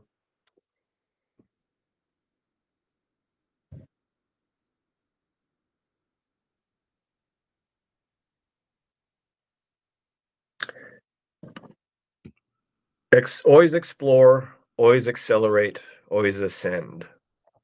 Never rest on your laurels. Always reach for something better and something higher. That's kind of what I've been trying to do. Which, having been at the very bottom wasn't so hard. But I mean, I guess that's kind of what I'm doing now, wherever this ascension is supposed to take me. Which, the path leads to only one thing, at some point for all of us, is death. yeah. But as we covered, I'm not afraid of death in any way, shape, or form. I just know I'm just going to move on to the next life. So, and start the journey all over again. So, to me, that's fantastic. It's exactly what I want. It's comforting. Yeah, in a lot of ways. Yeah. And I think that's why I've never feared, the idea of death, and being raised Roman Catholic maybe gave me a leg up in that, because the idea of the soul's quintessence was raised into me. It was born into me. It was Mhm. taught to me from the very beginnings of my consciousness. Like, what, this goes on. This isn't. Mhm. Mhm. There were many years where I doubted that, uh, Mhm. uh, to be certain, but I just learned how to reapply it, and through Gnosticism, I kind of learned to integrate everything from my Mhm. my previous life as a Catholic. Oh yeah, well, Gnosticism was good for that. That's for sure. Oh, See, absolutely. my mother was an atheist. My father was an Irish Catholic. No, I'm an So my Irish. brother and my sister got a little bit of that, but my mother was like, when I was a kid, I went out and I got up as high in the tree as I could, and I looked, and I didn't see no damn God. There ain't no God, so fuck it. That's how she got around all that. But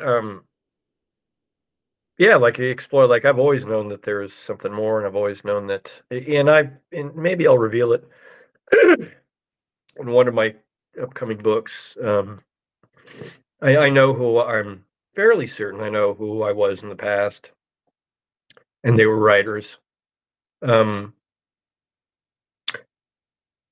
But one thing that Buddhism has really helped me to study more and more is because Buddhists reject that there is like Crowley says, every man and every woman is a star, and the star carries on. Crowley's a poet. Yeah. So I think he was trying to poeticize something that's a little more complicated than that. I think the Buddhists actually understood it the best, and they said, there isn't really a self, but there are these aggregates and memories that carry on. It's not really you because there's no actual self or ego, but these aggregates of memory and whatnot, and aggregates of behavior and thought do carry on. And to me, that's just a much more it's much more insightful and complicated than just that we're a ball of light, and one light gets done with this body, and then this light drops into another body. Yeah. Which may be, it could actually be how exactly it is, but I like the Buddhist idea of, a little more subtle than that. There are these aggregates of memories that carry on, and since it's called the mind stream for a reason. It's mind. It's a constant stream that permeates everything, and everything conscious experiences it. So, yeah, I mean, I just, I think I've remembered a few aggregates from the past, and I certainly hope I remember, the aggregates I've accumulated in this life, and I probably will, and just probably carry on with what I'm doing now into the next one. So that'll be interesting. Well, that's how enlightenment works. But Yeah, I've wherever the hell that leads me. right. Hopefully I don't have to drink like a fish anymore, or snort enough blood to kill a horse. Hopefully I got that out of the way. I don't have to do that anymore. Well, if Dharma is to be believed, or karma actually is to be believed, you certainly won't have to. But Got it. I hope not, for your soul's sake, for certain. Me too. Jesus. God, just for fuck the soul, just the body itself. Right. How the hell did this? I don't know how the hell this thing made it through it. You were supposed to. That's Yep. the only way I could sum it up. I don't know how I got through, over 15 years of opioid and heroin dependency without blowing my liver and teeth. I still have all my teeth. Oh yeah, that's amazing. I was meant to chew food and be alive. Right. Yeah. Yeah, see, I didn't like to slow down. I like to go fast. Well, but I loved the alcohol. So that's why cocaine really just came in, because I wanted to stay awake to drink more and hit on more women and have more sex and go more crazy. Yeah. Because it's like, I guess it was very childish, because when you're a child, you don't want to go to bed. You want to stay with the adults and see what happens. Yeah. So in my 20s and 30s, I don't want to go to bed. I want to stay up and see what happens and make shit happen. Cocaine was, as soon as you start nodding out because you've had way too much vodka and whiskey, you just snort a few lines and boom, let's go. Yep. So it was very childlike in that sense. Like, let's go play with the adults. See, I was wired differently. Heroin and opioids made me go fast. Oh, really? Oh, yeah. Some people have told me that. That's weird. Yeah. They're the worst. They're the worst opioid addicts. Yeah. I just never. I tried. Remember one time, and this will be in the final book.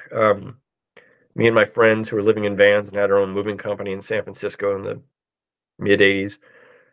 We used to go around. We lived in the truck that we used as a moving van, and we used to go around finding abandoned vans and getting the engines to work and just taking them. We started compiling like an army of vans, And one time, I was in a band called the Test Subjects, and my bass player, Michael Kingsley, otherwise known as Michaelholic, he found like a huge ball of heroin or black tar. Yeah, this is the only drug I don't know much about. So we ended up smoking some of that and just hanging out, and oh my God, it felt great. But that's as close to anything like heroin or opiates like that I've ever got to. Yeah, it was never my drug. Yeah, sadly, that was my first love. Yeah. Yeah. But all these places that we send ourselves to, it's a yearning for something other, I think. Oh yeah. We're either trying to escape what's here, or we're trying to find what's there. And I think both equal the same thing. And once you realize that you're not going to get it in a prepackaged pill, Mhm. powder, or what have you, Mhm. the better off you are. Yeah. But we never figure that out because we're frail. Yeah. And Well, I mean, I had some pretty phenomenal spiritual experiences on certain psychedelics. well, Like that's once, different. yeah, I mean, once on acid, having been raised an atheist, I never thought anything about Jesus, but I had some sort of weird bodily vision of which I realize now is sort of a vision of Christ, like but a Gnostic Christ, Hmm. not the church's Christ, the Yeah. Gnostic version. And then years later, high out of my mind on psychedelic mushrooms, which my girlfriend at the time was selling. Uh, she would turn into this tea. Oh my God, this tea would just. And we were in Humboldt to go buy some more stuff for her business, and uh, high out of my mind, and I just remembered on this mushroom tea, and just remembered looking at this little trickling of water that was going down right by us, this little creek, and I was just stream, mind stream, mind stream. It's all a mind stream. We're all in a mind stream. And then I looked at her and I realized you and I have been together in the past. Our mind streams have crossed. We've done this before Mhm. together. And she was like, whatever, man. But she was having her own thing that she was going through. But I just recognized that, like, so that when I started reading in Buddhism about the mind stream, I was like, oh, I've had a vision of that. I've understood that. And then when I was reading Gnosticism about sort of a bodily vision of Christ, where I actually it was like I put myself on the cross in this acid trip when I must have been 18, 19. I can't even remember. And then when I read those texts later, I realized what experience I was having, and that was brought on by psychedelics, which are just amazing. But you can't, if you then go and start taking LSD every goddamn day because you want to relive that experience, you're just going to burn yourself out. Yeah. So, it was gradual, but then as, I started getting older and got rid of the alcohol and the drugs and started meditating, all those experiences started coming back to me, and I realized what had happened. And I'm like, oh, I was just tapping into all that stuff. Yeah. And like William Blake says, all religions are one. So it makes sense that, within one lifetime, I can have this Buddhist vision of the mind stream and the Christ vision. And at the same time be a Thelemite, so-called Satanist. So, Right. go figure. Well, and this is neither here nor there. Do you have a thing with owls at all? Yeah, I do. I like them, and we used to have some hooting out in front of my mom's house, and I used to love them. The owls in Twin Peaks. I love Twin Peaks. When it first came out, there was Oh these yeah. owls in Twin Peaks. They're really cool, and it's like, oh, owls are cool, man. And Mhm. I know the Native American Indians have a whole sort of myth and whatnot about the owls. So yeah, I mean, I always found them fascinating. I can't say I've ever had any experiences, spiritual experiences with owls. No, I for some reason owls popped into my head. I'm looking at you. I'm like owls. I don't know why, Owls. but Did an owl get there's in the house? no, but there's definitely a spiritual connection to owls and whatnot. That was just a very random thing. So Vinny, we're cutting this out when you're editing this. That was just a rando Pete thing to do. But I guess to kind of wrap this up, I've asked you everything I wanted to ask you, but uh, what would you like to tell everyone else outside of just read the book?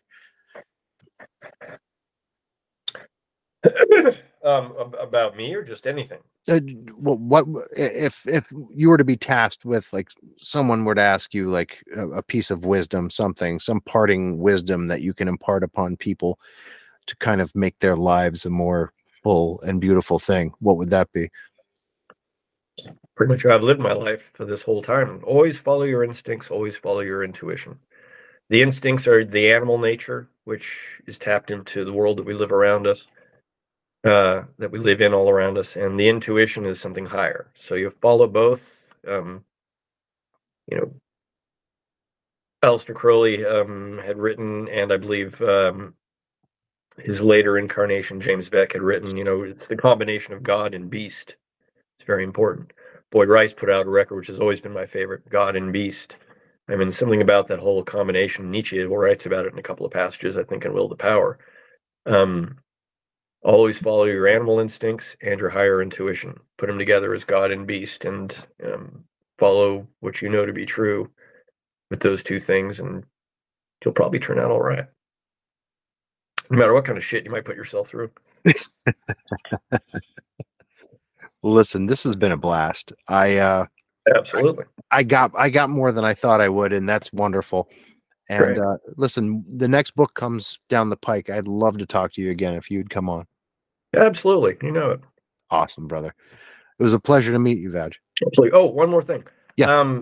Is it okay if I take your great review on Amazon and put it up on my Facebook page? And please.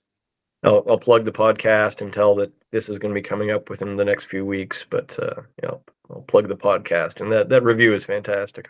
Thank you. I'm glad you appreciated it. I really did. It was very in the moment and honest. Oh yeah. I read it in very, very quick succession. Your writing style is very matter of fact, but there's an art to it because it's not. It's from. I have an English degree. That was always my love. I'd always wanted to be a writer. I always was a writer. I just had it in my head that I had to go to school to be one, which was bullshit. I could have just dropped out and done it. Henry Rollins taught me that that's not the case. I mean, fucking Rollins could do it. Anyone could do it. Right. But when you'd mentioned it to me, I was like, no one reviewed it yet. Okay. Boom. Awesome. 2 minutes, 15 seconds, maybe. Oh, that's perfect. And I just to wrap up too, writing the first book, My Life with the Dwarves, for anyone that doesn't know, here they are. Mm-hmm. Go buy them. You got to pay for them. My Life with the Dwarves was written pretty rapidly and just all in one shot, pretty much. And there's some things I took out. Iris Berry from Pirate Hostage Press was helping me and did the layout. An amazing layout job she did. Came out pretty easy. This book, I wrote it and I started typing it in, and just something wasn't right. It was just, there wasn't that energy. There wasn't that, I don't know, reaching. There wasn't that acceleration. It wasn't accelerating. I had to rewrite the whole fucking thing. Jesus. Yeah, I had to. Yeah, I mean, I know it's only 123 pages or what have you, but I just read through it and went, this just isn't right. I got to do this over. I got to do this over. And then I just got in the right mindset, and I just sort of simplified everything, and I tried to speak more like I would if I was just speaking to somebody about telling these stories. And then it just all sort of came out, and then that's what you got. And I definitely wanted it to be like the first book, sort of an acceleration, like a dwarf show. You pick it up right off the bat, you're getting beer spit on you right off the bat. There's going to be maybe a guitar swung at your face, and then at the end, somebody's going to jump off through the drums off the stage and maybe put their penis on your neck. And then there's nothing but feedback and wrecked shit all over. I mean, so I had to have that acceleration. To me, that was really important. And so now I've just got to figure out how the hell I'm going to do the last one and see if I can get it to be just as interesting. I think that's only inevitable at this point. I mean, I hope so. You never know. I mean, you as a writer, you must know. You just never know. It's like either it comes or it doesn't. Right. As long as you let it happen to you. Yeah. That's you have it beaten. But these last two books, which are the first two of the trilogy, have been one hell of a ride. And the lack of verbosity was, I think, the most refreshing part, just because you're not spinning a web, you're not telling a tale. It's not fiction. This is as it happened. This is matter of fact, a journalist unto your own life. And that's sort of why it was true. It was too verbose when I first wrote the second one. It really was. And I just had to dumb it down. I don't know if dumbing it down is the right way to put it, but I just had to simplify and accelerate. So I had to rewrite the whole damn thing. And I'm actually, other than some problems with the layout, I'm pretty happy with it. And all that comes down to is people, you have to open it up a little bit more than you would a normal paperback. Just right. Pry it open a little bit more, and you're fine. A little bit more. You'll be fine. Kids love it. Yeah, of course they do. I'm sure some kids out there, some of the scenes in these books, they'll certainly be leaving a little stain. Sure, but at this point in society, you have seen worse on Oh, yeah. Instagram. You know, you've Oh, yeah. Yeah, yeah, yeah. this is just one human being experiencing life in a way that many haven't. Oh, yeah, yeah. Or and also in a way that many have too, because, I did write this for those people who did struggle with drug and alcohol addiction, and, I hope this helps them out. It did, and that recognition of a counterpart in that life's journey is always, it's to know that other people know that path and have gotten Mhm. past it is always a comfort. Oh, yeah. No, it really is. Yeah, no, it's been a hell of a path, but I have to thank the people at New Perceptions in Northridge, California, the rehab I went to. Specifically Stanley Wilson, who, he passed away in the last year or so, but just amazing guy. I mean, he was just the soul of New Perceptions, and just him telling us those stories I relate in the book, about he and his buddies getting a bunch of crack and a bunch of AK-47s and kicking in the bank door and jumping up on the counter and, "Oh, you rich white motherfucker's gonna give me your money, I'm gonna blow you all away." And it's like that's what kind of landed him in jail and eventually got him to go down the sober path. And people like that, his stories, he didn't write books, but man, he was talking to people one on one at New Perceptions every single day, and huge inspiration for me. It's an incredible life lesson and journey for people to behold, whether you've been down that path or not. But let's face it, in this day and age, most people have been touched by it, Yeah. Oh, yes. Yeah. which makes it prescient. Yeah, absolutely. Yeah. I mean, there's yeah, the drugs and alcohol, it started pretty much in the 60s, I guess, maybe a little bit in the 50s, but, it's certainly increased among our youth. But that's just for our civilization. I mean, there's been drugs and all sorts of things in every single civilization, but this particular one, which has almost no spiritual faculty to it whatsoever, where everything is just so consumerist materialism. I think Nicholas Schreck calls it hyper commercialism, hyper Mhm. capitalism. That describes it perfectly because there is something hyper about it, and there's just no there there. There's no real soul. There's no spirituality, and so people are just spinning out of control amongst all this shit. So if you spin out of control and you can take a break and find a foothold, there's a lot of things from the ancient past and the not so ancient past that can help you out. People have been utilizing religion and spirituality ever since day one. So do it. Absolutely. And on that note, I will bid you good evening. Thank you so much for all of the wisdom and beautiful words, my friend. Sure. Well, thank you very much, and I really appreciate it. Thanks a lot, Peter.